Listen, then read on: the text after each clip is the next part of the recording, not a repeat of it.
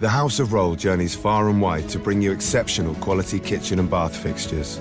In all of this, you'll see the details of your own story. The story of a life well crafted. Welcome to the House of Roll. When it comes to man's best friend, sometimes people call us Westchester's best kept secret. the SPCA is a most loyal protector. We always like to say make adoption your first option. There are so many wonderful puppies and kittens, dogs and cats of all different breeds, all different sizes in terms of dogs here in shelters, and we always ask people to please check your local shelter first. Executive Director Shannon Laukoff says the Westchester chapter in Briarcliff Manor has been rescuing and caring for animals since 1883. So our buildings are very old, and hopefully we're going to be changing that in the near future. But as a result, we have a lot of really wonderful animals here who unfortunately have been with us for a very long time.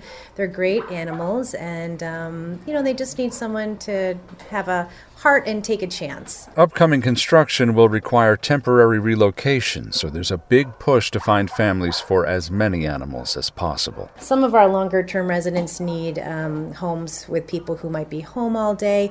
They might not get along with other animals. They just have specific individual needs, and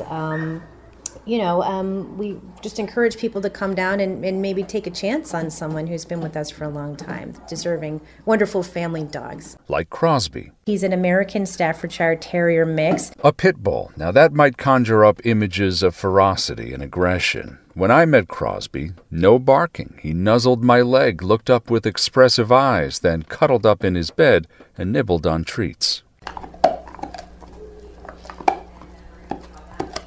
He's been with us for about 3 years at least, and he's one of our longest residents.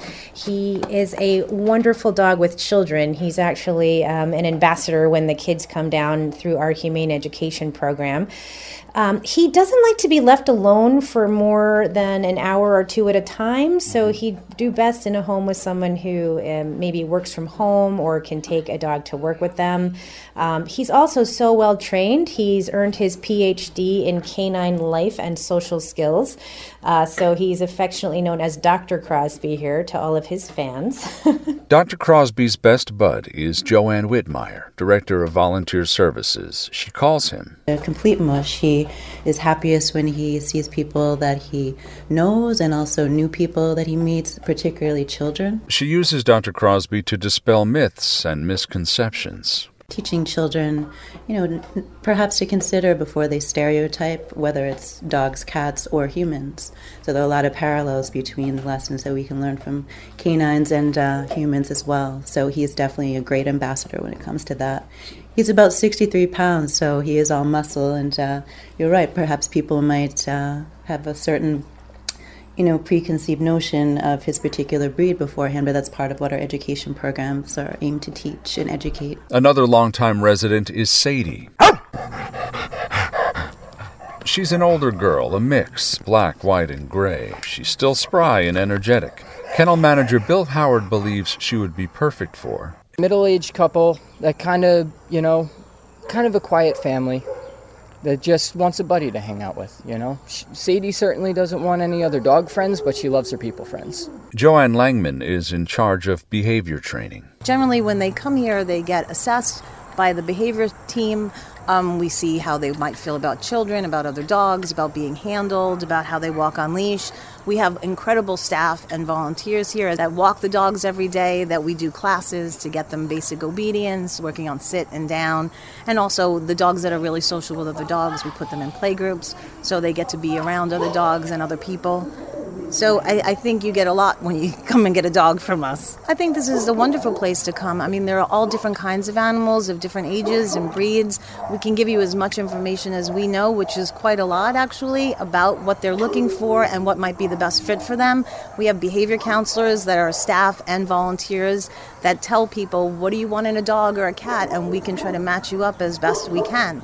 And we're always here if you have any problems down the road, or even if it's just questions, to answer any questions, to be supportive in any way. So I think it's pretty much the whole package and what you want when you're looking for a pet. The SPCA has cats available for adoption, too. When it comes to choosing a new friend, Langman has this advice. When you come to a shelter, everybody wants to come, and as soon as they walk up to a kennel, it's the dog chooses them and is wiggly and sweet and happy.